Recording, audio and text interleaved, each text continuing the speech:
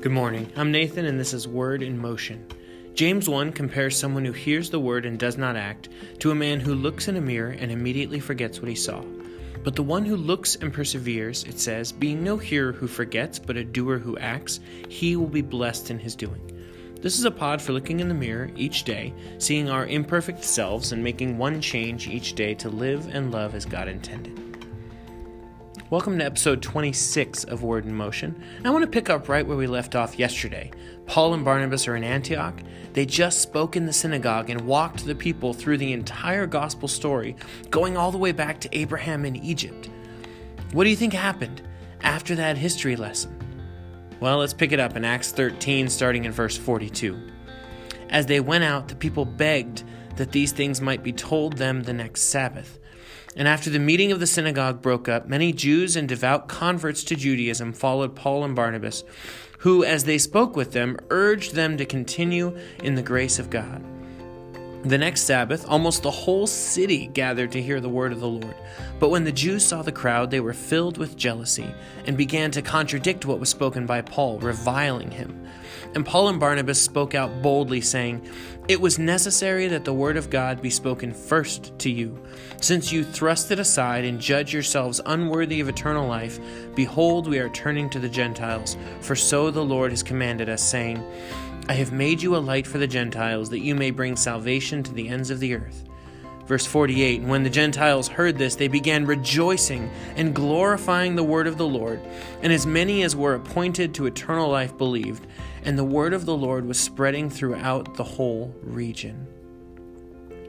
Look at this hunger for truth the people had, that they followed Paul and Barnabas out and were begging to hear more. And then clearly they went and told their friends, because the whole city showed up that next week. I had a professor who used to do this. He would teach up to the end of class, and then he would walk out of class, but he would keep teaching those who were interested. He wanted to see who was really interested, who was really engaged. And he would keep teaching them. Now, of course, what he taught outside of class wasn't for the exams. It was for people that genuinely wanted to know. And here, Paul and Barnabas accept the invitation. They come back because there are people who genuinely want to know what they have to share. I'm reminded of Jesus' parable of the soil, and some seed fell on hard or thorny soil, and it was trampled or choked out. But the seed that fell on good soil thrived. A smart farmer knows where the good soil is, and he sees the yields, and he knows how to take advantage of that. In the same way, a fisherman who isn't getting bites moves his boat, and he finds a spot, and when he finds a spot where the fish are biting, he stays there until they stop, or until his wife calls and asks where the heck he is. If Jesus calls us fishers of men, then let's fish where the fish are biting. If you have people listening, interested in the gospel, maybe it's not the audience you expected, or maybe it's not the audience you wanted. Maybe your church doesn't need a preacher, but needs someone to teach Sunday school. Maybe your neighbors don't want Jesus, but your coworkers are interested. That doesn't mean giving up on your neighbors, but it means putting the time and energy in to talk to the people who are listening to you, to talk to the audience that you've been given. Maybe your boss doesn't want Jesus, but the person in the next cubicle does. That's the audience you've been given, and rather than banging your head against a wall, talking to someone who isn't listening, maybe that energy is best spent talking to the people who are. So what does that mean for today? Today, let me challenge you to make a list. Literally, a written or typed list. A list of the people that you've shared Jesus with in the last month. Or if that list is too long, first of all, congratulations for having that problem. If the list is too long of people you've shared Jesus with in the last month, maybe just make it the last week. Even just short conversations, chances you've had to bring up Jesus in conversation. Think about and pray about, okay, where is the good soil on this list? Who's interested?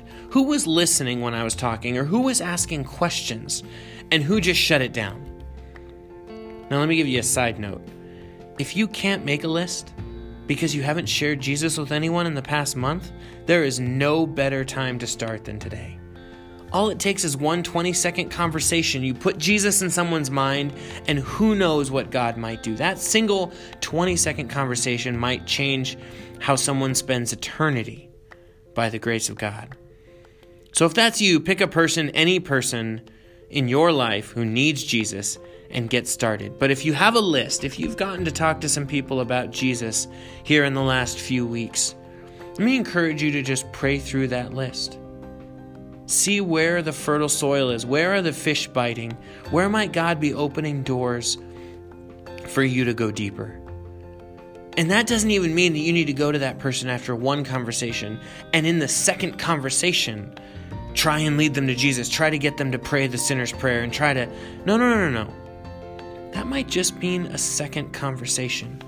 It might also mean a second short conversation. Maybe the first one was only 20 seconds. Maybe this one is 30 seconds.